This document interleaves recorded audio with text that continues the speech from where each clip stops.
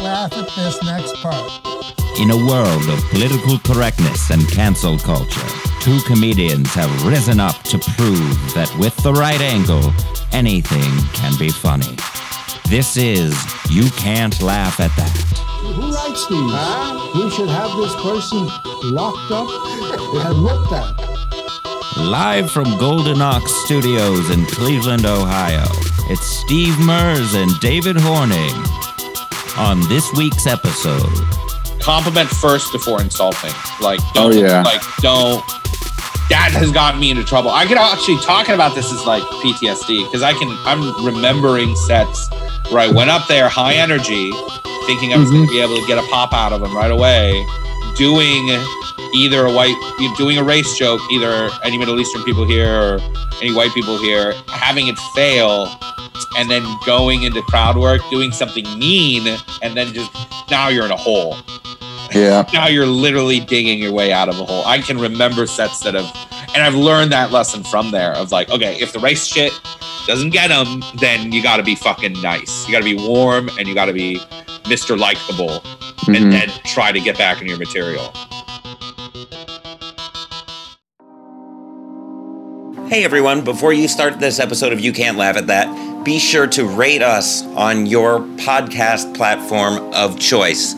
Make sure you give us 5 stars so that the algorithm works in our favor so we can get this podcast out to more people. Because the point of this podcast is to prove that anything can be funny. So whether you're trying to write a joke about this topic or you're having a hard time finding the humor in any given situation, we want to be able to say, hey, point to whatever episode this is, and you can see that it's okay to laugh at whatever topic that episode is about.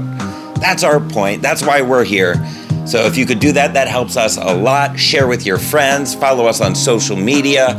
Like us on Facebook at You Can't Laugh at That. Follow us on Twitter at You Can't Laugh Pod. And if you become a patron at patreon.com/You Can't Laugh Pod, you'll get access to hours of footage that's never been seen or heard from any of these episodes. We've got bonus footage from episodes with Greg Stone and Anthony DeVito and Mary Santora and John Armstrong. I mean, so many different episodes with bonus content that you've never heard before. Patreon.com/You Can't Laugh Pod for $5 a month that you get access to all kinds of exclusive footage. Follow us on social media, rate us, share us with your friends, talk about us at dinner. And remember that no matter how difficult things may seem, no matter how stressed you may be, there's always a way to laugh at that. Hope you enjoyed this episode.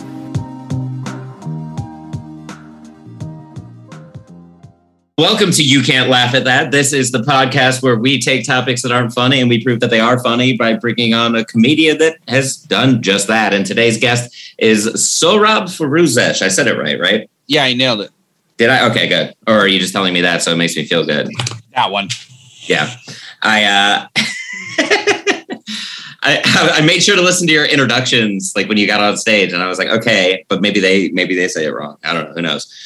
But Sohrab is a Chicago-based comedian. He's been a stand-up NBC finalist. He performs regularly at the Laugh Factory, Zanies, and the Comedy Bar, the Big Three in Chicago. And we're grateful to have him on the podcast today to talk about Steve and I. We're talking about The Whites. What's up, Sohrab? The Whites.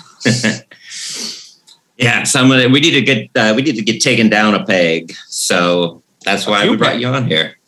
A lot of pegs. Depends on who you ask. Yeah, so many pegs. Depends on the kind of white person. Depends on who you ask. There's a lot of subjectivity to it. Sure. There's no one set answer. So Rob, what's funny to you right now? Just to kind of get the conversation rolling. Like, is there anything recently outside of the topic that we're going to talk about? Is there a bit that I've been talking about in my material, or just I've heard out in the world? Oh, I've been doing a lot of drug stuff. Okay. I've been doing a lot of drug stuff. I've been playing around with animal joke. I don't know. I'm trying to I feel like when you have a lot of one thing, you have to switch it up. I have a lot of race stuff, so I've been kind of trying to see what else is up there. And it turns out it's just all animals and drugs, which is fine. I mean, I smoke a decent amount of weed, so I can imagine why I would talk about Ketamine's a funny subject. Like it's a drug that both horses and humans can do. I've been really just trying to make that work for a little while. I think there's a lot there. I think it's funny that we get animals fucked up on drugs. Yeah. I mean, they got to do something after we stopped using them to plow the fields. Yeah. You know, Horse pills, right? Horse pills, yeah. But you can snort it too. Anytime I've ever done ketamine, I've snorted it. Horses notoriously blow out of their nose and not They blow out of their nose. Yeah, that's a tough one to get them to snort. Yeah. You got to buy it in carrots. Carrots and sugar cubes. There's a lot there. So, all right. So you moved over from Iran at when you were 8 years old. Was there was there a culture shock? Yeah, I remember knowing English but not being able to use it. How did that? Your school district, was it like was there a lot of white people? Was yes, there in San Jose? Ton of Persians in San Jose. That all of California riddled with them. Okay, did you guys like band together and like we're gonna? No, I really didn't have any Persian friends. No, I didn't have any really real friends when I first moved here. But I didn't stay in California long. I moved to Michigan soon, and then there were no Persian kids in Michigan. Well, I'm sure there are, but not in Battle Creek, Michigan, where I was. Okay. So how did you? Imperial City. How did you adapt? Yeah, it's near Kalamazoo, right? That's where I went to college. Western Michigan University. Okay. How do you know about Kalamazoo? I've done a couple gigs there. Oh shit. Okay. Did you party? No, party I was school. also there for work. I didn't go to the college. This was long after I graduated from college, but like okay. I did like a couple speaking gigs there, and then I did some. I did Rupert's upstairs. Rupert's is fun. It was. Am I thinking of two separate places? Rupert's was the place where you could smoke weed inside of, right? No, I don't know about that. Yeah, I think it was like Sundays or whatever. You could like. The show doesn't exist anymore, unfortunately. But I went there on a Sunday, and it was a great room. They laughed at all of my jokes, probably harder than they should have. That's great. Because of the weed. Next time you go, let me know. We'll go to my old fraternity. We'll pound a couple beers. We'll do a little hazing, a little light hazing. Hell yeah. Yeah, those kids don't know what's coming. We'll bring a horse. We'll do drugs together. Yeah. Hell yeah. Going to Michigan, like were you picked on at all for your ethnicity? No? People are pretty cool? Yeah. When did you start to notice some of like the outside of the ordinary like the weird behaviors that white people display that they're not aware of? I would, what all started is I would, it's a frequent joke among, like, I don't know. Like, see, sometimes you're just with a group of white people and they do some dumb shit and you're like, man, fucking white people, you guys really, it's always a behavior that is, I don't know. I don't know how to explain it. That's why I think it's funny. That's why I think it should never, that's why I don't think it's hack. That's why, because it's like this endless fountain of just kind of silly shit that you guys do. I don't know. I feel like I can't really describe it. The dog DNA test one, I think, is an easy one because you guys kind of own loving your dogs too much, or needing to know too much about your dogs, or like kissing your dog on the, sucking in your dog's face. Your face. Yeah, that's very. I think there's this list. If we could sit down and we can make a list of, I think what frustrates audience members, I think what frustrates people on the internet about white people jokes is that they're seemingly okay. But if you were to say the same things about a person of another race, you would be defined as racist, which is kind of true, but also who cares? Like, I don't know. I don't think it's like a big deal enough to like send me a death threat. Or it's I feel like sometimes it's about whether or not you're ganging up on someone. You know what I mean? That's like what I think is racist or not. I totally. It's like, it's about power and shit like that. So it's like you can't. Yeah, that's a good point. Is it's punching down versus punching up. Mm-hmm. I don't know where it came from. That's actually a really good question. I mean, I got a lot of my friends are white, so I feel like, and I'm not shy about calling, like, making a joke about silly shit they do. Like if you come over and you're like, hey, I'm going to go do some goat yoga. I'm going to be like, okay, that's some silly white people shit. Mm-hmm. It's about feeling threatened and oppressed, where it's like all this stuff is so frivolous, and it's like honestly, you got to be a weak fucking person to let this shit get to you. Seriously. I think if I heard like a white comic give like a really funny take on Middle Eastern people, I'd be like, all right, I would never inherently be offended.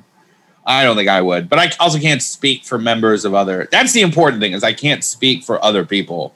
All I can say is that if I heard a comic who was from fucking Dearborn, Michigan, like he grew up with Chaldean dudes and he has a fun take on, like he has something funny to say, I'd be like, all right, this is hilarious. Mm-hmm. I'd be like, it kind of comes from a place where you're like, oh, you've experienced this. It's not mean spirited. Like there's the one end of the spectrum is the fucking Jeff Dunham puppet. I was just gonna say that. Like his puppet is the most here, and I've talked about this. That the issue with those puppets is it's not coming from it's coming from a weird, cartoonish, like exaggerated features. Caricatures. I've never met a black person, but I'm gonna have this kind of racist pimp puppet, like it just like what is it? His Middle Eastern puppet is just like a skeleton with like a turban on. Yeah. Like, that doesn't come from a fun. To me, I'm like, all right, that's just gross. It is gross. But I don't know. I'm trying to think of an example of a white comic. So some of these new guys out there are doing like some pretty. Who's the one everyone loves? Who's super? I can't think of his name. He's like one of those podcast guys. One of the Joe Rogan guys who hasn't been canceled yet. Who Tim seems Dillon. like, yeah. He has some, like edgy kind of takes that I'm like, all right, this seems like it's coming from like a fun, That's actually a good example. I can't think of any of, and I don't particularly love his stand up, but I appreciate that he can. I like his stand up. That it came out wrong. I don't want him to listen. I don't know. He might. Who knows? I didn't mean that it was bad. It's just not always my. I don't like listening to stand up. Period. So okay, I don't blame you. I'm not gonna go out of my way to. But yeah, like that's a good example. There's other examples. Bill Burr. I've heard. He's got some fucking. There's got to be guys in the middle too that I'm not thinking of. Yeah, it's clever enough. It's not hitting the nail on the head. And like you were saying with Jeff Dunham, it's a character. It's like he's done zero research. He knows zero Arabs.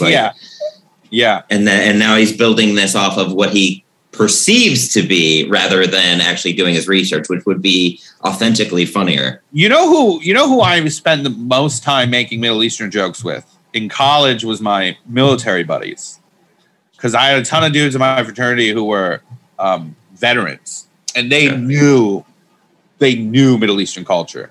The ones who were stationed in Afghanistan, because Afghanistan and Iran, like if I like even the languages are a little bit the same. Like if I hear someone from Afghanistan talking on the news, I can kind of pick up a few words. There's a lot of similarities in their cultures. Mm-hmm. So he knew, like, he knows all the jokes. Those motherfuckers would call me Habibi and shit. Like, it was very disarming. And I'm like, you're a country ass, like, white dude with camo on. But about tea time. You know about, like, gift giving. You know how important that is. Like, they knew all these little intricate details. So I would always fuck around with them. And I was like, oh, you were forced to live, like, you had to live in these. And they weren't, like, violent dudes. They weren't, like I was over there, like, blowing people up. They were like, no, I was a medic, or I was, like, a...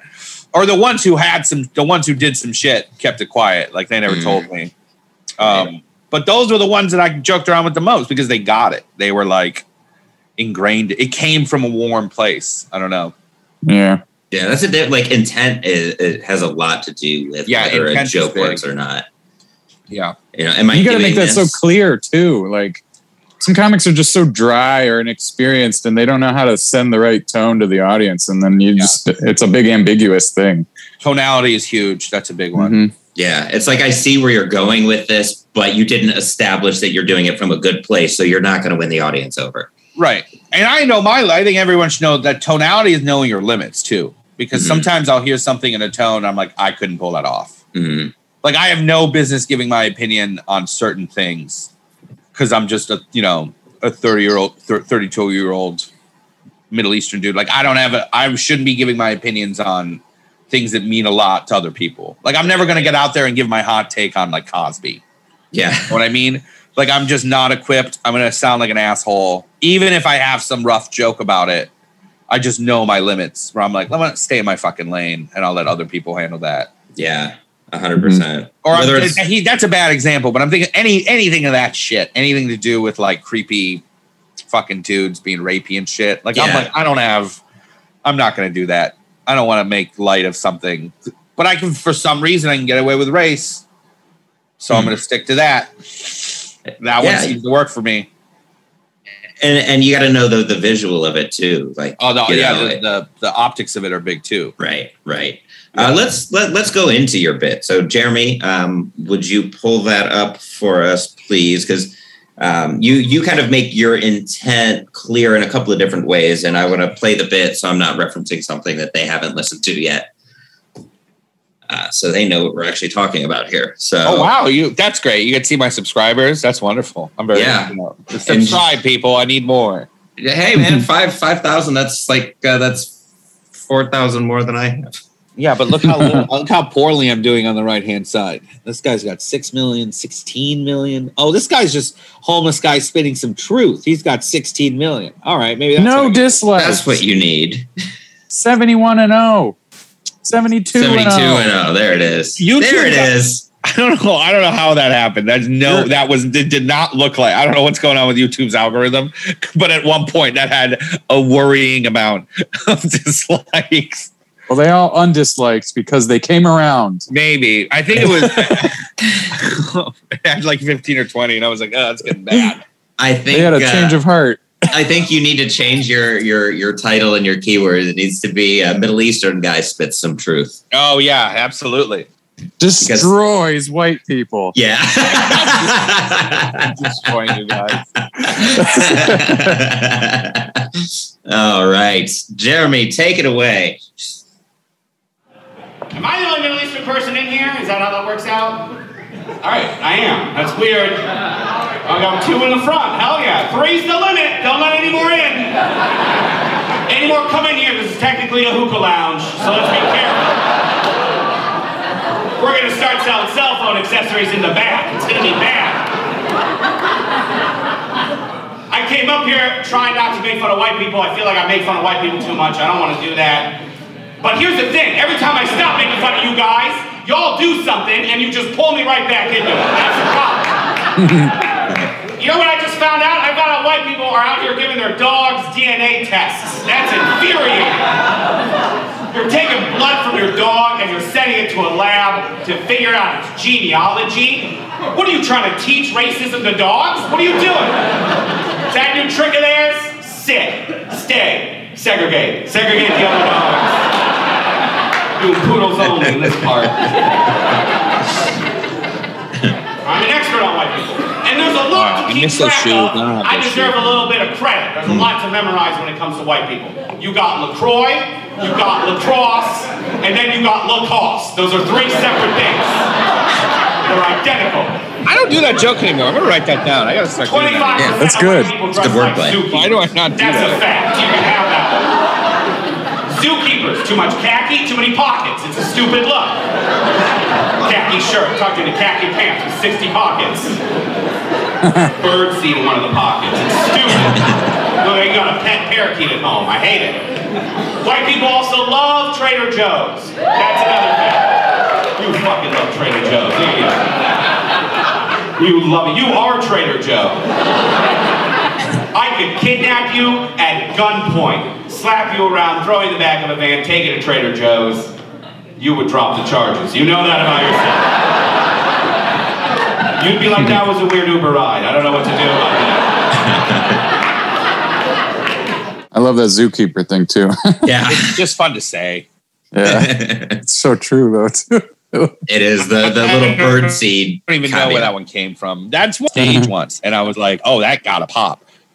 Mm-hmm. You know, a lot of that shit would happen. A lot of that people stuff came from Rosemont, Zany's Rosemont. Okay. Because I figured out that I remember they were one of the first clubs to give me a shot featuring. So I would do Old Town. Old Town is beautiful. It's the most beautiful club in the world. I love it. Probably because they have my picture up.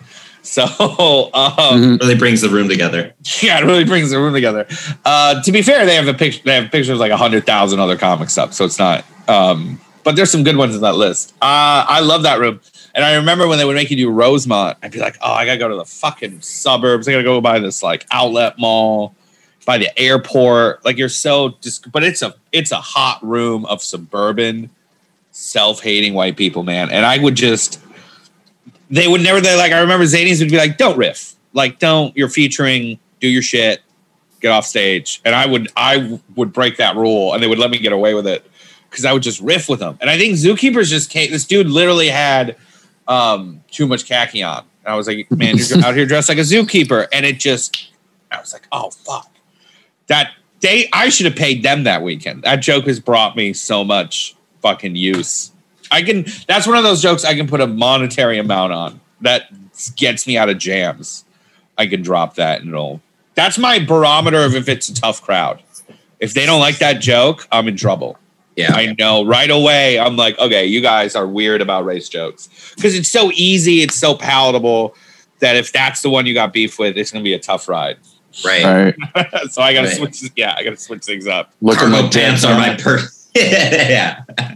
That joke was also, I think I had that in my head because when I was bartending, there was a dude his name was Miles, and he would wear like those jackets that photographers wear that had all those pockets. Mm-hmm. And then he would wear cargo pants with like a million pockets, and he had like a dumb like hat. Like we always looked like he was on a safari, but he lived like a block away from the bar. We'd be like, what the fuck are you doing, dude? Yeah. Yeah. I think it came from that, and I think I just always had that in my brain and was like, I got to do something with that. Yeah. But it's one of those things where I think when you're new to stand-up, you see something like that and you like write a big long joke about it. You write like a page of like, this guy comes into my bar and he wears all these outfits and we say he looks like he's on a safari. And I think when you have some experience, you're like, no, that is a 45-second pop. Right. Yeah. Where I don't need to go into it. You just have it. It's one of those things where you're like, if you have it in your brain, other people are probably going to have it in their brain too. Right. Pages. I have pages and pages about like one singular topic. And then after time, I realized, there's just one joke. There's just one. That's a really fun moment in stand-up where you're like, I wrote 2 pages to say 30 seconds. Yep. Yep. Or I mean, every once in a while, the opposite is true too, where it's like, there's one joke here. You have something small that becomes, something much bigger. Unpacks a lot. Right. And before speaking of unpacking, before we unpack your bit, you said, getting away with riffing, or is that kind of who you are as a comic? Do you discover jokes while you're on stage? Yeah, I do it much more. I don't think I flourish in open mics. I'm not I've paid attention to how I act at open mics. I go under my time. I go very fast. I essentially, all I do with open mics is I just try to see if word economy, like, do these 3 words sound good together enough for someone to chuckle? Mm-hmm. Like if I can make a comic, because you guys done open mics. If you're lucky, there's like a dozen people there. Well, that's Chicago. I don't know about Ohio. Right. Like if you go to like the Comedy Bar open mic, if you're lucky, there's gonna be like 6 to 12 audience members. If you're unlucky, it'll be 1 or 2 audience member in all comics, right? So even if you can get one little chuckle, you're like, all right, these words are appealing next to each other. Mm-hmm. But I've never been able to riff at an open mic. I feel like I kind of got to do it at shows where I can it needs to happen for me. And this is just for me because I'm very lazy. And I would not recommend this. I would never recommend this strategy to other people. Like this is so bare bones. Like you tell a good joke and then you live in it, you make them laugh. And then that's when you kind of riff. But it doesn't always work because you're doing it at a stupid time. You're doing it at a time where they're already laughing, so it's not easy to identify. But I think just riffing into a warm room is just the most beautiful. That's where it happens. Yeah. But that's hard. I mean, imagine you're a year into stand-up and you're like, hey, give me some advice. And I'm like, yeah, riff in a warm room. And they're like, what the fuck? What do you mean? Like, I got to do well and then figure it out? Like, yeah, it sucks. Yeah, it's much harder to add tags if the room isn't on board with what you just said. Like, I feel like that's why open mics always stressed me out because I was like, they're cold. It's an inherently cold space. Mm-hmm. It's where a lot of people die. Yeah, like permanently, like they'll quit comedy. Oh, absolutely. I'm it. frustrated with open mics because there's jokes that I've done at open mics that I've crossed out in my book, and then came back to it a year later and be like, no, that was just a bad room. That's a great joke. Mm-hmm. Mm-hmm. Yeah. I was just getting, but too much of what I'm doing is bad too, because then I fell into a rut where I was just riffing and in hot rooms and I wasn't writing much. So I think there needs to be this equal space between the two where you're doing both things. Right. You got to find your own, like you got to get comfortable with your own style and find that sweet spot for you. Like, it's different. It's a different ratio for other people. I look at open mics almost as like cold calling. Yeah. Like I'm definitely not going to crush the first time when I try a new joke. Yeah. Maybe not even the second time, but the ones who succeed in sales are the ones who are willing to make the fourth and the fifth. And I don't know why I did the voice, but you know what I mean? Like you build your confidence, you learn like, oh, maybe I shouldn't pause here and that'll get the laugh, or, you know, it's those little tweaks that I like to work on at open Always mics. Be closing. Mm-hmm. Yeah, absolutely. So let's get back to the bit. Where did this bit come from? Like, what inspired it initially? I can remember the actual dog one where that came from. I was I was with some friends who had just bought a dog, very cute dog, and they had their paperwork on the counter, and I was looking at it and I was like, "What is this?" And they explained the dog genealogy thing to me, and I remember saying, I was like, "What are you trying to teach at racism?" And then it made my friends laugh. And then I was like, oh, well, obviously we have something. And then one of the friends who was there is really funny. So I told her, I was like, I'm actually going to do that as a bit. And then later on, she sent me the sit, stay, segregate. She was like, oh, you should do it like that. And I was like, that's actually a really good idea.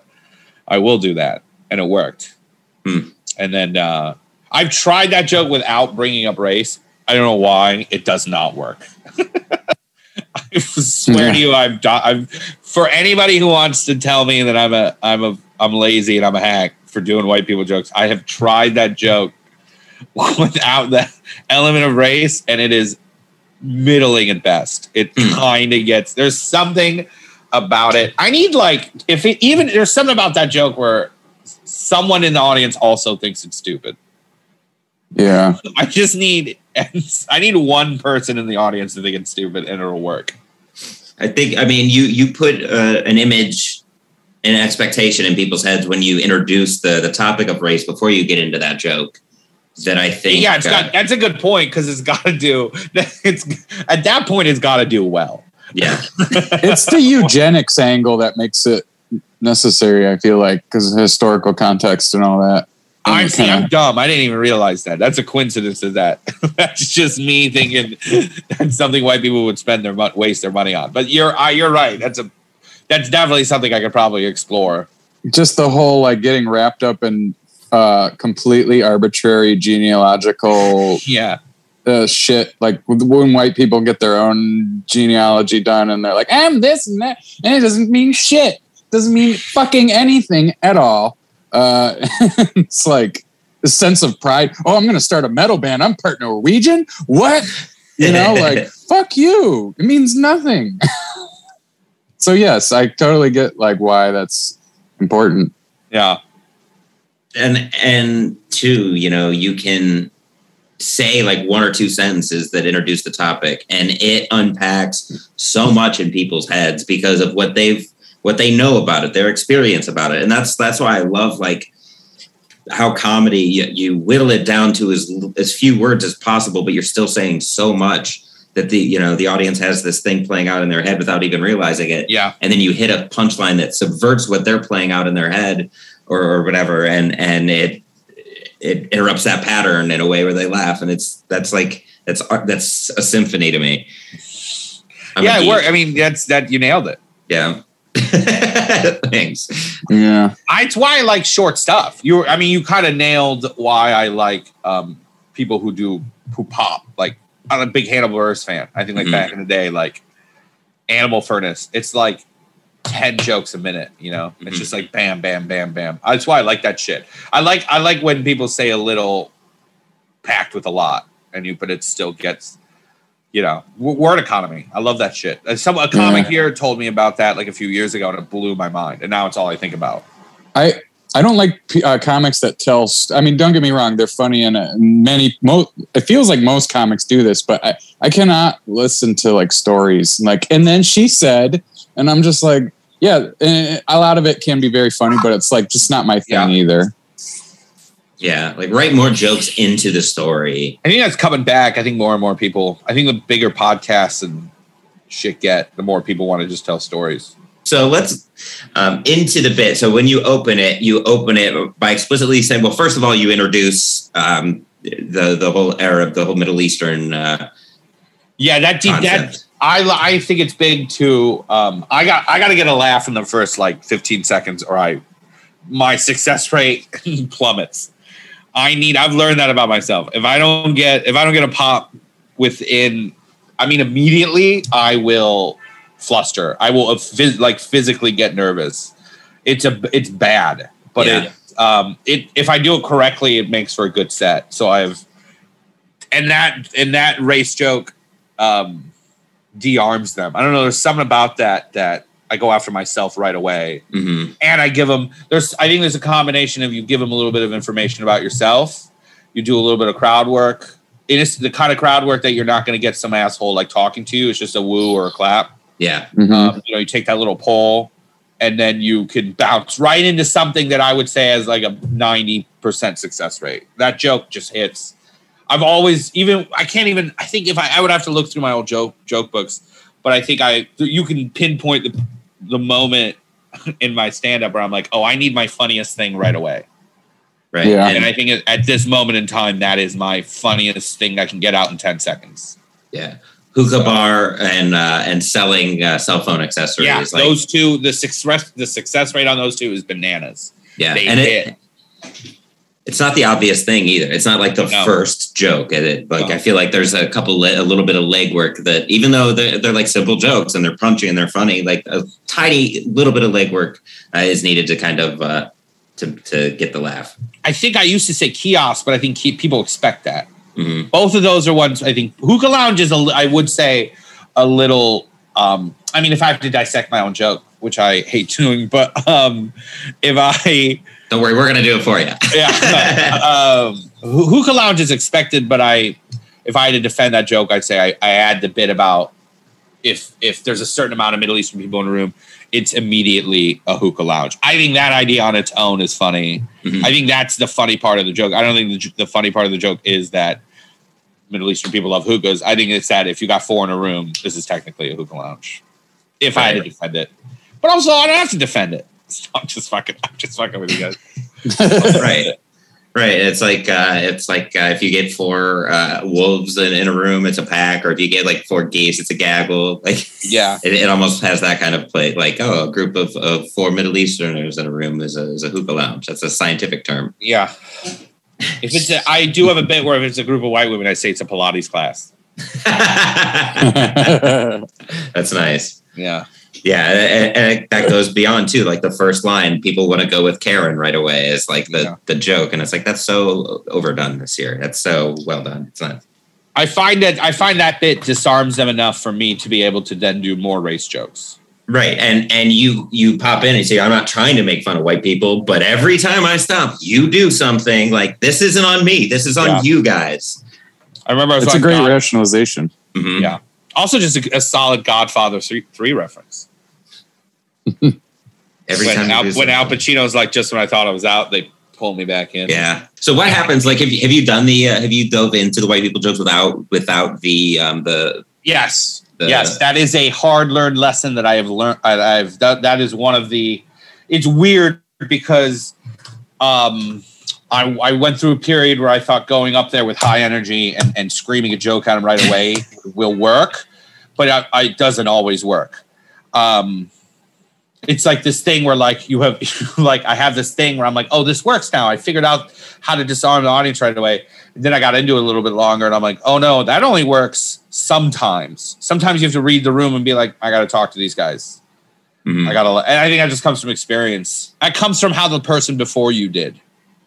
What sucks is though, like sometimes like when I do colleges, like I have to go up on my own, and I have to read the room while I'm like doing material. I have to kind of be like, how are you guys? Like, are you going to talk back? Are you going to, but yeah, it's, I have learned that if I go up there and I do that first, my odds are a little better, but even that doesn't work sometimes. Even that, like I can, you know, which kind of sucks too, because if that doesn't work, that sometimes they don't understand that I'm Middle Eastern.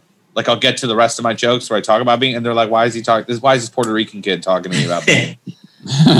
Like if they talk over that first bit, or if it doesn't get a laugh, or if they just kind of ignore it. I don't know. It's weird. My set can go, I've learned this about myself. My set can go wrong really quick. and it's like kind of tough to like prevent it from doing. I have to get better at making sure it goes well. Mm-hmm. I don't know. I feel like I have that too sometimes. Yeah, right? Like you're like, I'm good at this, but I can also go poorly if I don't. I think Jeff is like that too. But I've seen Jeff murders way more often than I do, which is fucking frustrating. But I think he's one of those guys too that it can go south at a moment's notice. How do you respond like if that joke doesn't do well? I do crowd work. I do a little bit of I try to. I mean, that's like your backup tool if you can't disarm them. If you can't disarm them with a joke, then you have to go into like any birthdays. Which also, but then you got to be careful because if the host already did that, then you can't do that. Then you have to, you have to kind of just scan the front row and be like, is there anything immediately that I can talk about?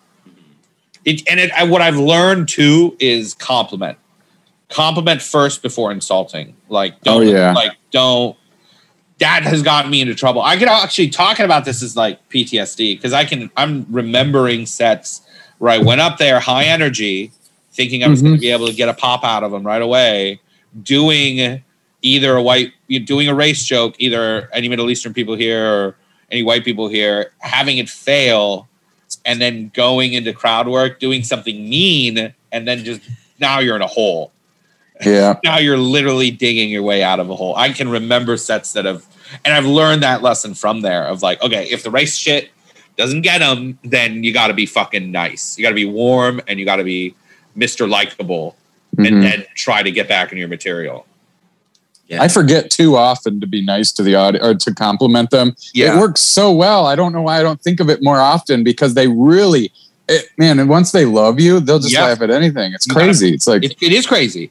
Yeah. You know who blew my mind about it is fucking Sam Talent. Yeah. He's so warm to them up front, and you could see it on their fucking faces. They're like, I like this guy. Mm-hmm. Yeah. And then he can get away, and then he can play him like a fucking trumpet. Yeah. Play him like a fucking saxophone. He can do whatever he wants with them because they like him, and they're like, oh, you complimented my husband. You raised himself as the comedian. Not only talked to. I saw that once. I saw that little bit of crowd work he did. He was in. I can't remember where I was watching him, but there was this like kind of older couple, and he complimented the husband, and he looked so happy, and then she looked happy, and I was like, that's what this is. That's like the essence of this is like you have them for the rest of the show. Mm-hmm. He could bomb, and they would still be like, he tried, he was so nice. Yeah, you know, like they were gonna be. I don't know. It's bananas when I saw him do that shit. If you can't be funny, at least have them enjoy them. Like it feel good. You can win. You win still. You know. It's weird. You're 100% right. You will win. You will still get them coming up to you, complaining about the room, being like, "Oh, those other people didn't. I liked you. Fuck them." You know. You're like, "Oh, cool." Yep, that's happened before. Because like we're humans. Like we have that. The instinct is to cut down because that's what we've seen. We've seen it work, and there's still kind of a lack of understanding. No matter how seasoned you get, there's still like that kind of lack of understanding why it works, like why being mean works. Maybe you forgot that earlier they complimented that couple, and then they just kept talking. But also, when you do compliment them, they're on your team. So even if they started out as a heckler, now all of a sudden they're on your side. You're in a conspiracy together. Yeah. You're in cahoots. You have to set it up where you're in cahoots with each other. You guys disagree about the same things. Yeah.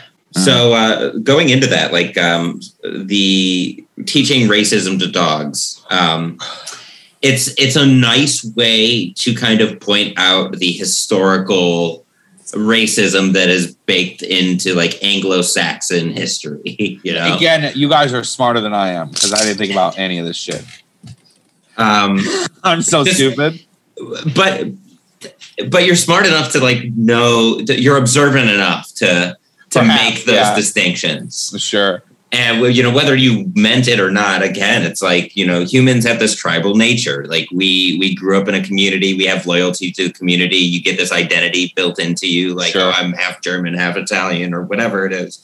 And then that obsession with the Steve, you were saying, like the eugenic side of it, like, you know, what's my nationality? I'm so proud of this nationality. It doesn't mean anything. And then so putting it in terms of like what your dog is, and then having dogs behave in a you're projecting projecting the whiteness or the weird obsession that white people have with themselves onto their own dogs, which they also love too much.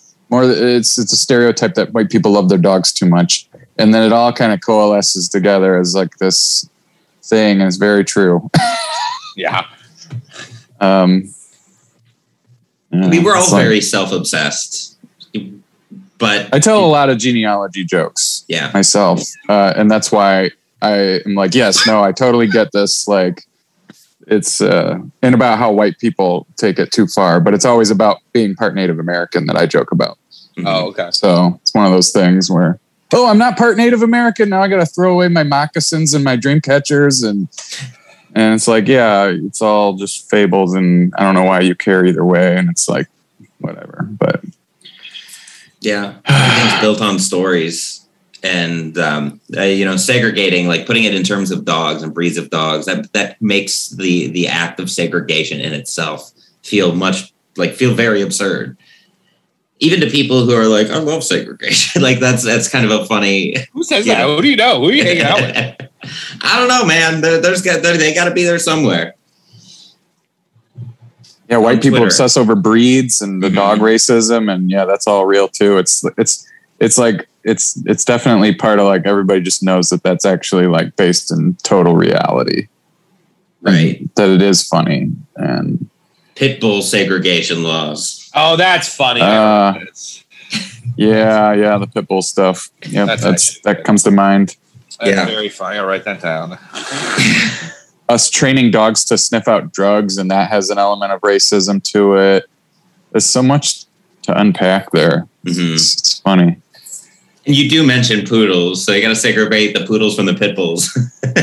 Yeah. Hold on. And then just all the breeds, and the fact that white people made a lot of those breeds, and just like they. I saw someone else kind of do this joke on the internet, so I feel like I can't do it anymore. But I was going to do a bit about how dogs are stupid because all the dog breeds are weird. Because I'll fuck that. I'll fuck whatever you want. I don't care. You want me to fuck? I'll fuck it. I ain't picky. You give me the right time of the month, I'm good. Yeah. Put it Tell me where to me. fuck, man. I'll fuck. Yeah. The next chunk of this bit, or bit in this chunk, whatever. Exclaiming that you are an expert on white people. Yes. You know, and then mentioning that there's a lot to keep track of, and then you go into the wordplay of LaCroix, Lacrosse, Lacoste. That's really good. Where did that start from? I haven't done that joke in so long. I know where the LaCroix thing came from. The LaCroix thing came from a joke that I tried to make this work for a year. For 12 months straight, I tried to make this joke funny, and it never really hit. So I just gave it up about how I was smoking a joint in an alley once, and I saw these white people give another person their baby, and in return, they got a 12-pack of LaCroix. And I was like, these white people just sold this baby for LaCroix. And it never really, I didn't have an end to the joke, and people were confused by it, and clearly the situation was this person was probably babysitting for them or something. Yeah. And it was like, oh, here's your 12-pack of LaCroix that I promised I'd get you or something. But I was high, and I was like, these people just sold this baby. And then I always liked, and then I remember seeing that one day and being like, why do I like that joke so much? And I was like, well, I think I just like saying LaCroix. And then as I was thinking about that, I was like, well, there's also lacrosse and Lacoste, and I was like, oh, well, there you go. There's got to be something there. Yeah. That's all. The origins of that one are fairly simple. And then me being an expert, I think, is true. I grew up in Michigan, small town. I was in a fraternity. I know a decent amount about them. I didn't know if that was like a kind of a tongue-in-cheek reference to like white people like having to be the expert on everything, even if they don't have the answers. Like, oh no, that was just that was just legitimately me being able to carry on a conversation about string cheese incident or the early films of Christopher Nolan or trying to think of other things. It's a lot of music based. There's a lot of like.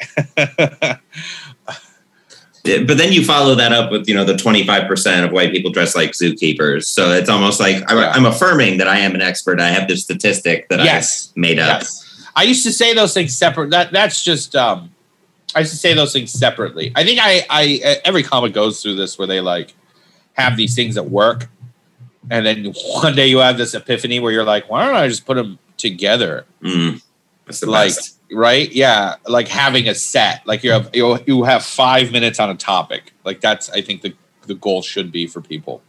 That's the best, making those connections in itself. The Trader Joe's portion of it, I can see. So we were talking before we started recording about how you've had to defend the bit more to fellow comics for it being quote unquote hack. Yeah. Do you think this is the part where that they call out the Trader Joe part? Yes. Okay. It's definitely this part. I don't know why this part pisses people off. I don't know why this part pisses comics off. I don't know why my white people jokes in general get under. And not to even say it's been years since I've had to defend them. I just remember back in the day when I was like, when I first was putting this shit together and it was hot and I was killing with it. Dudes would comics get a couple drinks in them and be like, yeah, you got to just lay off the race stuff, man. Like, I feel like you do too much. And I'm like, come on, it's 3 minutes. It's fun. That's I think stupid. people are annoyed because it's simple and it gets a big reaction. That's it. But that's why I wrote it. That's why I did. That's why I do it. Also, the Trader Joe's thing works because it's fake crowd work. Fake crowd work is like the easiest tool we have. I don't know why more people don't do the pseudo. It seems like you just wrote it. It seems like you're saying it for the first time right now because you're incorporating an audience member. That's something. No, you're right. That's something that I learned a few years ago when I saw another comic do it, where he was doing that shit, and I went up to him after a show, and I was like, "That's incredible that you were coming up with all that stuff in the moment." He's like, "No," and he explained it to me. He was like, "No, dude, it's not that hard. If you just pull in an audience member, people will just assume that it's ad-libbed." And I was like, "Oh, that's fucking brilliant." And I sat on that for like months before I finally was able to learn how to do it. And I still do it. I think I try to do it. That's why I do a lot of pointing and like, if you just bring them in, Trader Joe. Will hit harder. Things will it'll totally a little bit of spice.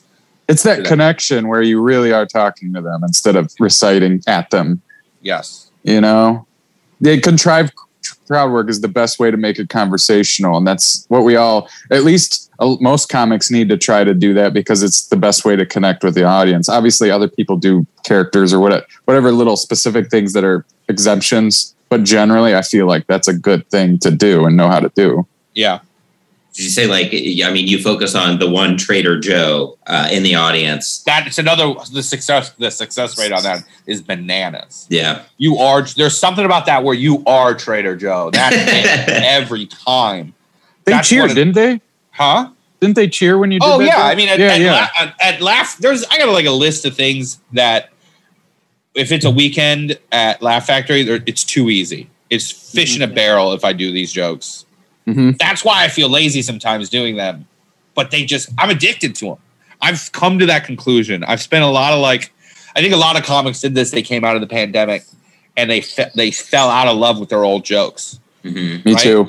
Right? I think I've universally talked to other comics where they're like, oh, this is happening to me too.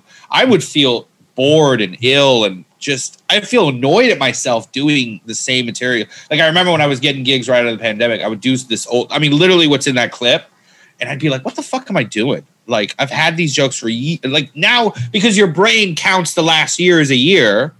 You're like, I've had these jokes for years. You're kind of being addicted. You're being a dick to yourself, but but that's how I feel. And I was like, I got to write new stuff. I got to get out there, but I'm legitimately addicted to these jokes because of the fucking like how much they can get an audience to react. Mm-hmm. And I feel like I have to like, I wish I could like go to like some kind of like Alcoholics Anonymous, get like a sponsor or something and be like, oh, I'm thinking about it.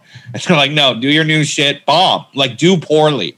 Like that's what I need to like teach myself how to do is to like kind of eat shit once, pick and choose where I'm eating shit.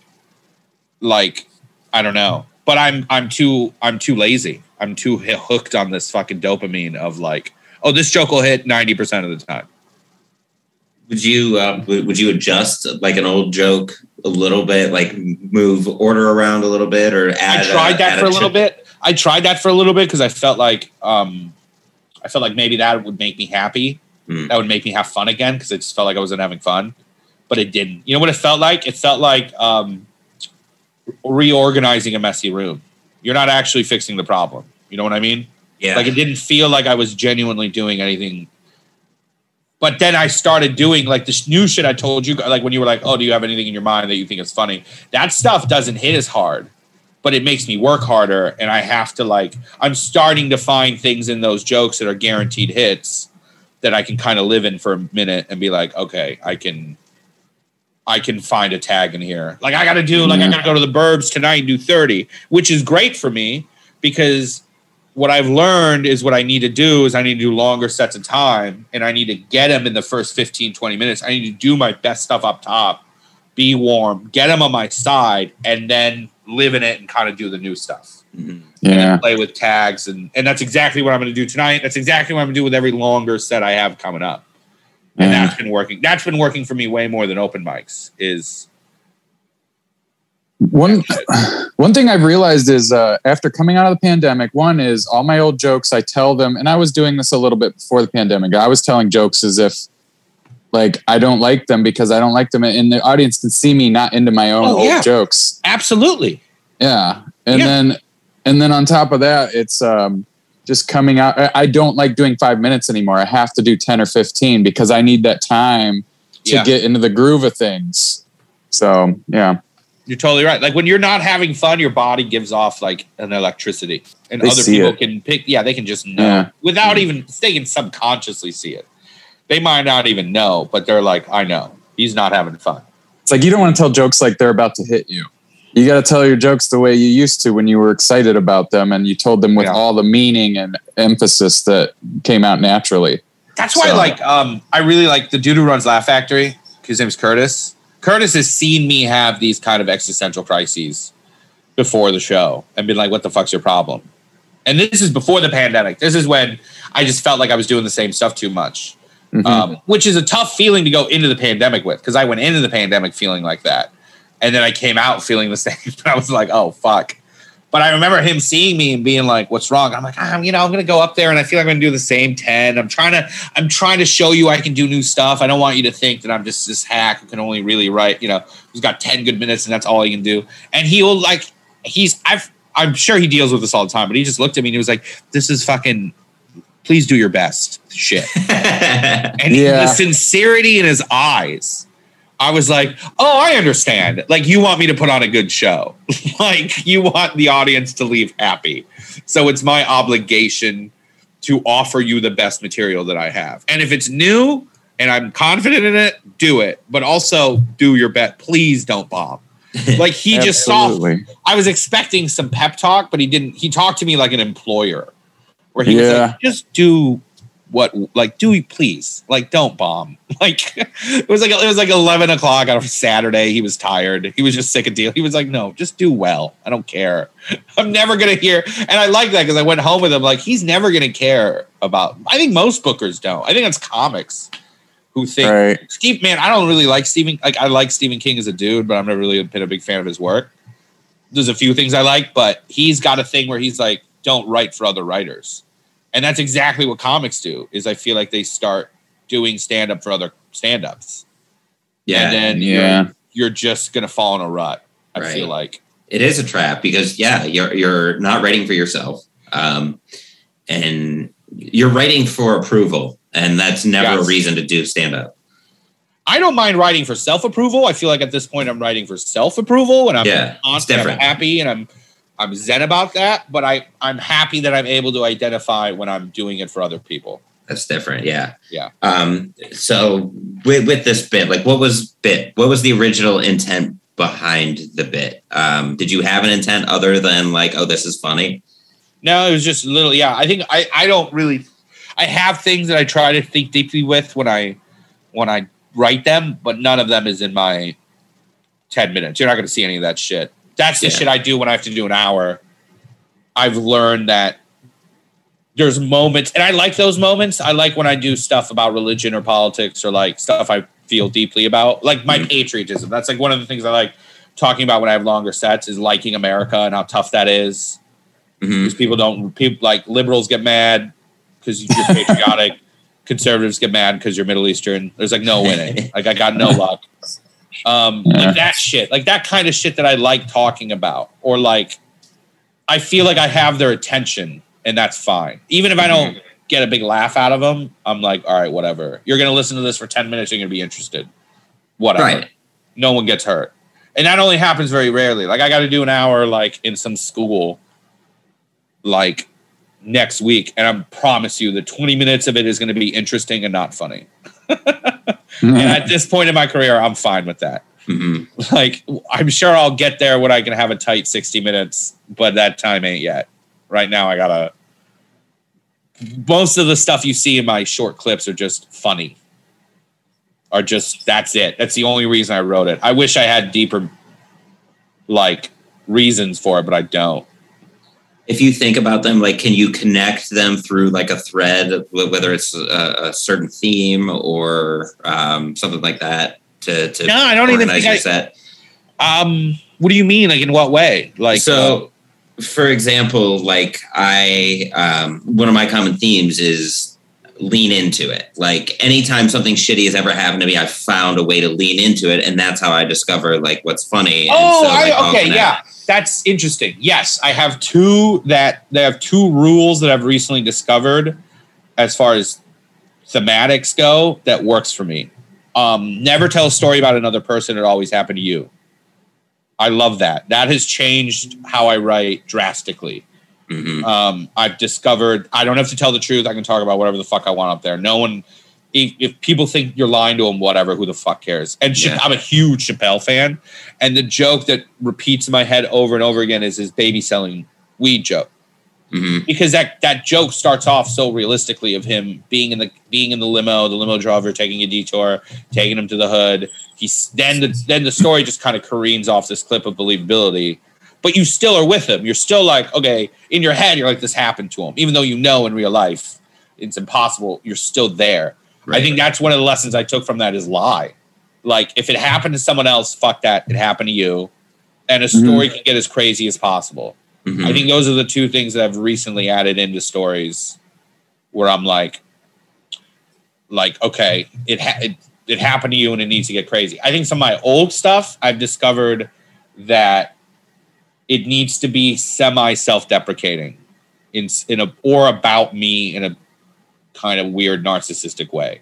I don't think I'm good with talking about broad ideas. I think I need to talk about individual people. Right. For it to work. You start from that place of truth too, and then it careens off with the dog genealogy bit. Like you said, your friends got a dog, and then they got the test done. Like a lot of it comes from that place, so it translates over to it, I think. But like other people aren't, I have a lot of respect for people who can mix the two. I think that's where the genius comes in. That's what I have to start doing is you have to do both abstract ideas and yourself. I think once you start combining that world, that's when you can do a tight hour. You know what I mean? Like that's when you can start doing stadiums and shit and just fucking have loads of fans because you kind of fill every bubble that people want. Based on a true story. Yeah, right. Mulaney's pretty good at that too. He's not my thing, but I've always noticed that he's really good at stories are always about him and they go from 1 to 100 fairly easily. Yeah, you've got to start in a place where, like, we have to level set before we take it somewhere. Otherwise, you can't start with a third beat, right away. You've got to take people to that absurdity. So there are a lot of comics who are both lighthearted, universal, and extremely smart comedy all at once. And that's a thing I would like to do, although I don't want to like not be myself either. But it's like, that's like the most marketable combination that I've noticed is it's just kind of hits all cylinders and it's kind of a win-win in a way. That's like the perfect combination. Yeah. It's kind of like when you build an RPG, like, play an RPG and you got to build a character. You got to like pick your stats. Yeah. Like, where do you want to go, The Swiss Army knife of characters. Yeah. Or whatever, where you can just kind of, get away with it. It's very rogue-like. You just described a rogue. Yeah. I guess if I had to describe I would say I'm a paladin. I beat you over the head. I'm just not very smart, but I'm strong. Yeah, and you got to lean into that. You can't try to put on the facade that, the audience will smell that out right away. Yeah. I think I'm smart when it comes to other shit. Like but I ain't smart when it comes to stand up, and I have to be fine. Like I'm fine with that. I've come to terms with that where I'm like, I don't need to go intellectual. I've learned what I think is funny. Mm-hmm. I was going to say, even though you might be hard on yourself about that, at least you're not the comic that's like, I'm super smart, but they're not. And then they're like assholes. And it's like, you have a place of humility you come from, and you're probably not giving yourself enough credit. And I like that. That's good. Well, I just like dumb comedy. Like that's what I that's what I digest. So I feel like I have to be kind of like honest about that. Yeah. Do you mean silly? I love silly. Dude, I think that's so much funnier than smart comedy now. Like I do too much wordplay and stuff that's like more clever than it is like gut-bustingly hilarious. And like I get so sick of it. I'm done with it, I think. I'm like, I just cannot stand wordplay anymore. Or just shit like that. Like that shit's silly shit is so much fun. Characters, hilarious. Like just silly shit. I didn't realize it until my girlfriend started making fun of me because I kept recommending her music. Like I got a decent record collection, and I was on a huge Talking Heads kick, and she just got so pissed with it, and she was like, "Can you play something that's not silly?" And I was like, "They're not silly. They're very serious musicians." And she was like, "What's the name of the song you're listening to?" And I was like, "Making Flippy Floppy." And then I like had this realization, and I like kind of looked through my record collection. I was like, this is all silly shit. This is all dumb, silly. Like Looney, and I love Looney Tunes. I recently fell in love with Looney Tunes. Oh yeah. I mean, just great. Good. That's just good material. That's just good jokes. Good visual fucking gags. Yes. That's the problem with movies nowadays too. They have too many jokes in them and not enough visual humor, and that stuff is so much better. I agree. I fell in love with comedy through movies like Airplane and like Monty Python and the Holy Grail. Just the absurdity, the slapstick, like comedy. Because it took me by surprise. I forget what episode we were talking about this, but comedy is like what isn't. So, somebody's walking and then they slip on a banana peel, and it's funny because they were just walking and they should still be walking, but now they're not, and we didn't expect that. And like that is built into like Airplane and goofy stuff and satire. The Naked Gun. Yeah. Like if it's goofy and satirical or satirical or both, like that stuff's great. Like the Ali G show was hilarious to me because it was both very immature but also very smart in its themes and its intent. And I think it was a really great combo. I think Portlandia was like a really a good mix of that. Like I loved Portlandia. It was a really good mix of silly and kind of like thoughtful.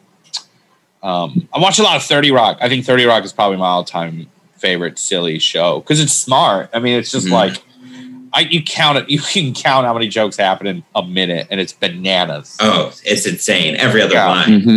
It's just hit after hit after hit after.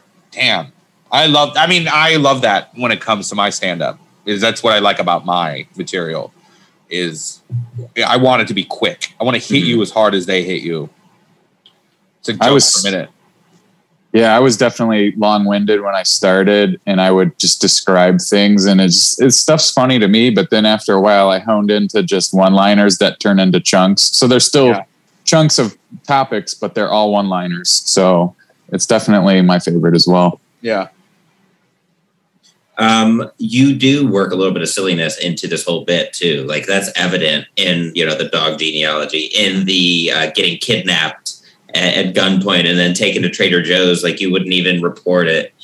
You drop the charges and then you compare it to an Uber ride. Like there's a silliness baked into it. I'll acknowledge that Uber joke. I'm just addicted to it. It hits every time.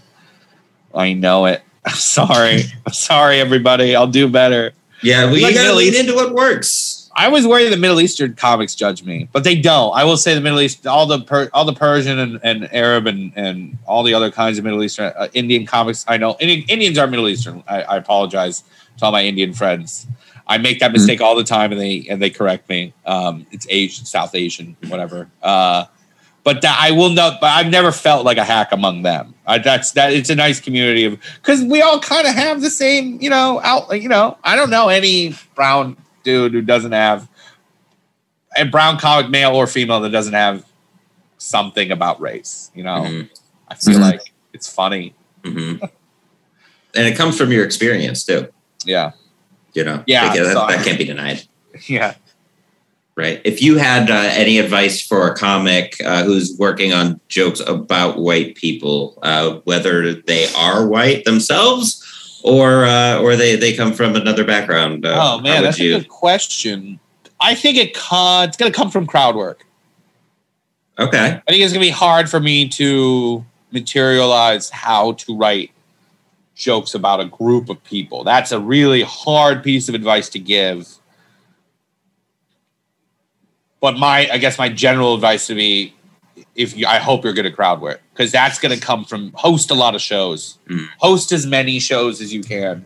If you're trying to get good at anything, any set of material that has to do with a group of people, host. Put yourself in a situation where you have to talk to them, because a lot of that's just going to come from a solid thing you said once, made the room laugh, and then you're like, well, there we go.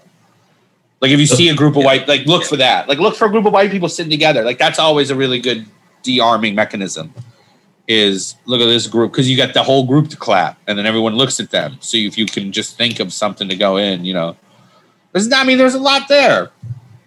There's a lot there. You can gingerly do that with any group of people. You can gingerly find something.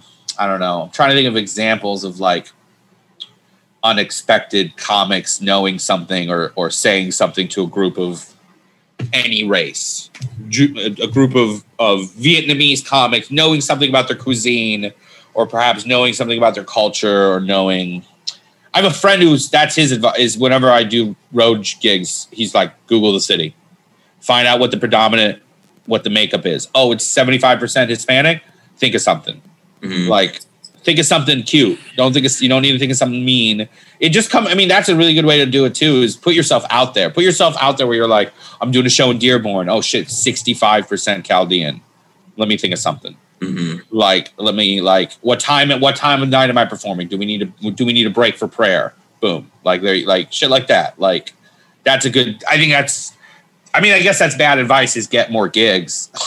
But that's what it comes down to. I feel like it does come from experience. Yeah, do a gig in Canada and be like, oh shit, it's a room that's 45% Sikh and in Canada. Now I got two things to talk about, and then put pen to paper and like think about that for an hour the night before the show, and be like, what can I do with curry and poutine? You know what I mean? Like, what can I come up with that's not going to offend any? It's out there. People have this defeatist attitude where they're like, I can't do any. Like, I've had like white comics come up to me and be like, I can't do any of the stuff you do. Like, you absolutely can. You just have to be kind. You just have to be smart about it. It sucks that I get to get away with it easier than you, but them's the breaks. That's how sometimes you eat the bear and sometimes the bear eats you.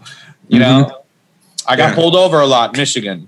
Well, now I get to do race jokes. Like, what do you want from me? Like, I was a Middle Eastern kid in rural Michigan after 9/11. I think I'm allowed to make fun of white people easily now. Like Yeah. I earned. I'm not trying to say I earned that shit, but I earned that shit. That's a fair point too. And again, going back to your experience, and like focusing it on the cuisine and the culture too. That's one way. That's easy. Food and entertainment, and you don't need to talk about driving skill and fucking educate. Like, you're an idiot. Like, no, like you don't need to hit. And if you're going to hit religion, you can hit religion kindly. You can hit these little differences and know something about them. Like, have a fact, like have something that will make them go, oh shit, this dude grew up with, people like us. Like, let's hear him out. Like, I love that you have the 10 commandments, but there's a new iPhone every year. You guys haven't updated once. Sure. Like, I don't know. I mean, that's just one example. It's just like, express that you have interest in it, express that you've done your research, and that's or just have interest in it. Even if you haven't done your research, you just want to learn. Mm-hmm. You have questions about what they're wearing, what they're eating, where to go in the city. I want a good one is, where's the best kind? Oh, where are you from? Okay. You're Vietnamese. Where's the best Vietnamese food in town? Boom. Mm-hmm. That's not even a joke. That's just a conversation you have with an audience member that's going to disarm the room. And maybe someone else disagrees, and then you can do crowd. I mean, it's just, you got to make yourself available for crowd work. And coming from a place of curiosity too, like you can write any bit around. Like if you have a genuine curiosity, absolutely, when you're writing, I want to learn more about y'all. Like that's a great way to do it. Yeah, research is big. I recently made a note in my notes to like, hey, research deeply into everything you talk about, because you get so much more material out of research. Tiny little things you never even knew. You were like, oh, that's a button right there. Yeah. It just compounds the ability to be creative about that topic. Yeah. Okay, now let's flip this. Let's somebody who is offended by. So there's a lot of humor at the expense of white people, and now you've got these things like critical race theory that's being blown out of proportion. Sure. Yeah, I mean, they're attacking whiteness. They're, why should I feel bad for whatever? I am worried about that. That is something I've been concerned about recently, because I've seen it more in audiences. Mm-hmm. Yeah, they feel they're being attacked due to the media that they consume, and when it's like, it's a misperception, sure, but it happens at comedy bar all the time because they get a lot of tourists. Mm-hmm. A lot of the times, not enough for I don't think anyone. It's a great club, one of my favorite. It's my favorite club in the city, but they get a lot of tourists. I remember I was at a show there recently, and that's all it took to drive this lady over the edge. Was a black comic doing a joke about white people, and she just, why is it like? And I think her point was, and it wasn't a point because it's idiotic, but her point was, I wouldn't be able to say that about you. Which, if you really think about, you personally couldn't do it because you have no tact. You personally do it because you're not funny, you're not charming. Right. You seem to be you seem to be a generally disagreeable person. So yes, you're correct. You personally would not be able to make a joke about another person's race. But I can find examples of people who could, because they're intelligent and they're likable and they're not mean-spirited and they didn't ruin a comedy show. Boom. Because you're mad. That's and now you're screaming at the management. Like, those things don't go together. Like, it's never like, those people are just going to suck anyways. Those people are just going to find something to be mad about regardless if it's that. There's always going to be something. I've luckily never really experienced a lot of that up front. I've gotten a lot of passive aggressive. A manager at a club will be like, "Oh, that table hated you," and I'll be like, "Why?" And they'll be like, "Well, you're white people shit. They left it on the note card, or they complained to me." But I find that when people are mad about that, the kind of people who are mad about it with me never address me. I don't know if it's because I'm Middle Eastern. I don't know what. They don't know what you're capable of. Maybe, I don't know what it is, but I feel like I've never really had to deal with it up front. I've had to deal with passive aggressive shit. Yeah. But I've done very conservative rooms, and I can't stress this, they fucking love it. Yeah. It's a you individually versus a you as a group problem. I don't know why. I can't describe it. That's like personal, like a personal insecurity. Yeah. It feels like. I also think I think I give off vibes of just not being me. I don't know. I feel like people don't want to upset me. I don't know. Yeah. Because you do have good vibes. Warm on stage. I'm a anxious, nervous dude off stage, but on stage, I feel like the character I play is like warm and huggable and love. So I feel like they don't really want to talk to me after some. I very rarely get. It's weird because I think comics who are abrasive will get someone to come up and be like, "I didn't like that joke. I didn't like your act," because I think they're like, "Oh, it's okay to do that." I think since I'm up there playing this kind of like gentle, warm dude, they're like, I don't really feel like going up to him, and I think I get away with bullshit because of that too. I think just being, fat, charming goes a little bit. And we talked about it too. I mean, you self-deprecate enough before you get into that stuff where it's very disarming too. Yeah. So I think if someone ever did actually come up to me and be like, I didn't like that shit, I would address the fact that I just talk about myself more, if not as much. And I think that would be enough. I think that should be enough to get him to shut up because it's true. I mean, I don't know what you want from me. Yeah, it's different if you spend the whole set just being like, "Oh, fucking white people." Yeah. As a white dude who makes fun of white people all the time, the luxury I have is that when people have a problem with it, I can just be like, "Fuck you," and I will flick them. It's one of those. I think it's tougher. I think it's tough for white dudes to make white people, or white ladies too. I think not just dudes in general. I keep saying speaking in the masculine. I apologize to everybody listening. I don't mean to do it on purpose. I think it's tough for white comics, and it's kind of gendered too. Like I've seen like a female comic will make a joke about white women and people will roll their eyes, even though it's a really good joke. Same with white dudes. White dudes will go up there and make a joke about, white men, and then people will roll their eyes. Yeah. I don't know why. I haven't really been able to dissect that one. I'm sure there's some kind of fucking sociological shit that goes along with that.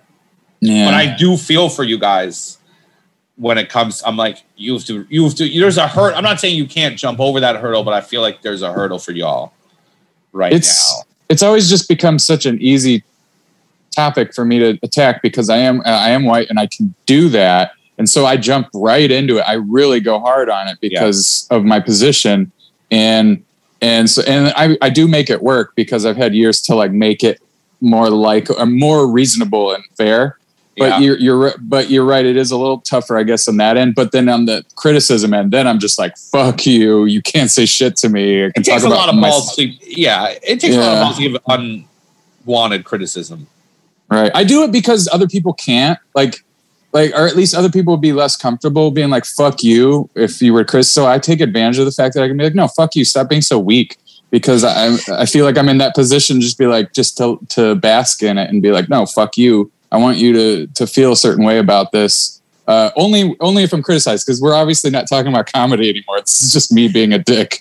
But like from a good place, from a very reasonable place, from a very fair place. It's very reasonable. Like we could talk about this for hours, but like, so that's why I do it. Because I'm just like, you really need to have some perspective here and realize that, it's harmless at the end of the day. Mm-hmm. It's comedy at the end of the day. These are just jokes. Yeah, these are just jokes, man. These are jokes. Remember that. Oftentimes real experiences too. So it's like they can't even take that away from me. So it's like, all right. Are you gonna get mad at me for how I got through this? Come on. People have a lot to say in the comment section of my videos. So that's when it gets tough. I never expect, because my YouTube was dead for the longest time. And I think one of my clips went like, the algorithm of YouTube was just like, let me hook you up. So one of them got like 600,000 views. And then the other one started getting decent amount too. But I was not mentally prepared for the comment section. It was brutal. The weird thing is, people don't seem to believe that I'm Middle Eastern because I'm kind of like, I'm light skinned. Like I'm like I'm not a dark dude. So they like, there were so many comments that were like, this guy's not even Middle Eastern. I'd be like, what do you want from me? Or like people would be like, he doesn't have an accent. I'm like, oh, I don't have an accent. I don't know. I'm sorry, I don't have an accent. I'm not going to fake it. Yeah, like can you imagine me taking that as like, criticism and being like, you know what, I should fake a Middle Eastern accent. That's really going to help my career out. Where's his turban? Yeah. Awesome. Well, so Rob, I really appreciate you joining and sharing some of your insights and points of view on this topic and kind of breaking down the bit. Where can we find you on social media? And is there anything that you're working on that you would like to? I don't have anything really big to plug. If you're in Chicago, I run a really fun show called The Love Below Comedy Show. You can find us on Instagram and Facebook. You can watch all my clips on. I usually post everything on YouTube, which is just my first and last name. Yeah. And then my Instagram is some fun stuff. It's Sohrab is Brown. SOHRAB is Brown. All right. I have a website too where I post dates, sohrabisbrown.com.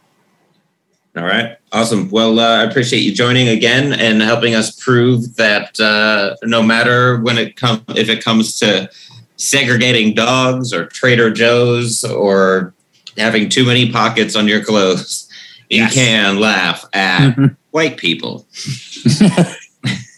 Wait, hey, Steve. Yeah. No. All right, cool. All right. He usually asks me if I have anything to say, and I'm always like, no. Just sum up the whole thing, Steve. Come on.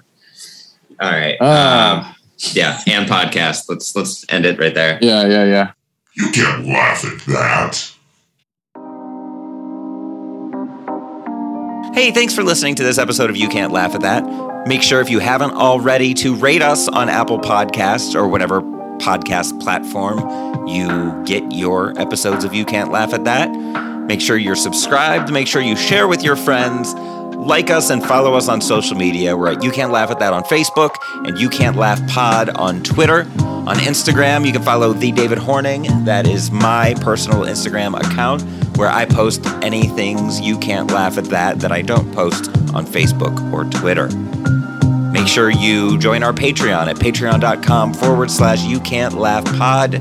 You'll get access to special bonus footage that we cut from the main episode because, not because it's bad, but because it just doesn't fit the theme of the episode. We want to keep these episodes within an hour and 20 minutes or so. Otherwise, we'd run the light big time. We don't want that. So make sure you join our Patreon at patreon.com/You Can't Laugh Pod. $5 a month gets you access to all the bonus footage. $10 a month gets you access to You Can't Laugh at That, which is a series that we will be starting in September of 2021, where we will go back through each one of our episodes and talk about what we learned and how we've used some of that in our own comedy to prove that you can laugh at that. So, yeah, that's really it. Thanks again for listening to our episode, and we hope that you found a way to laugh at that.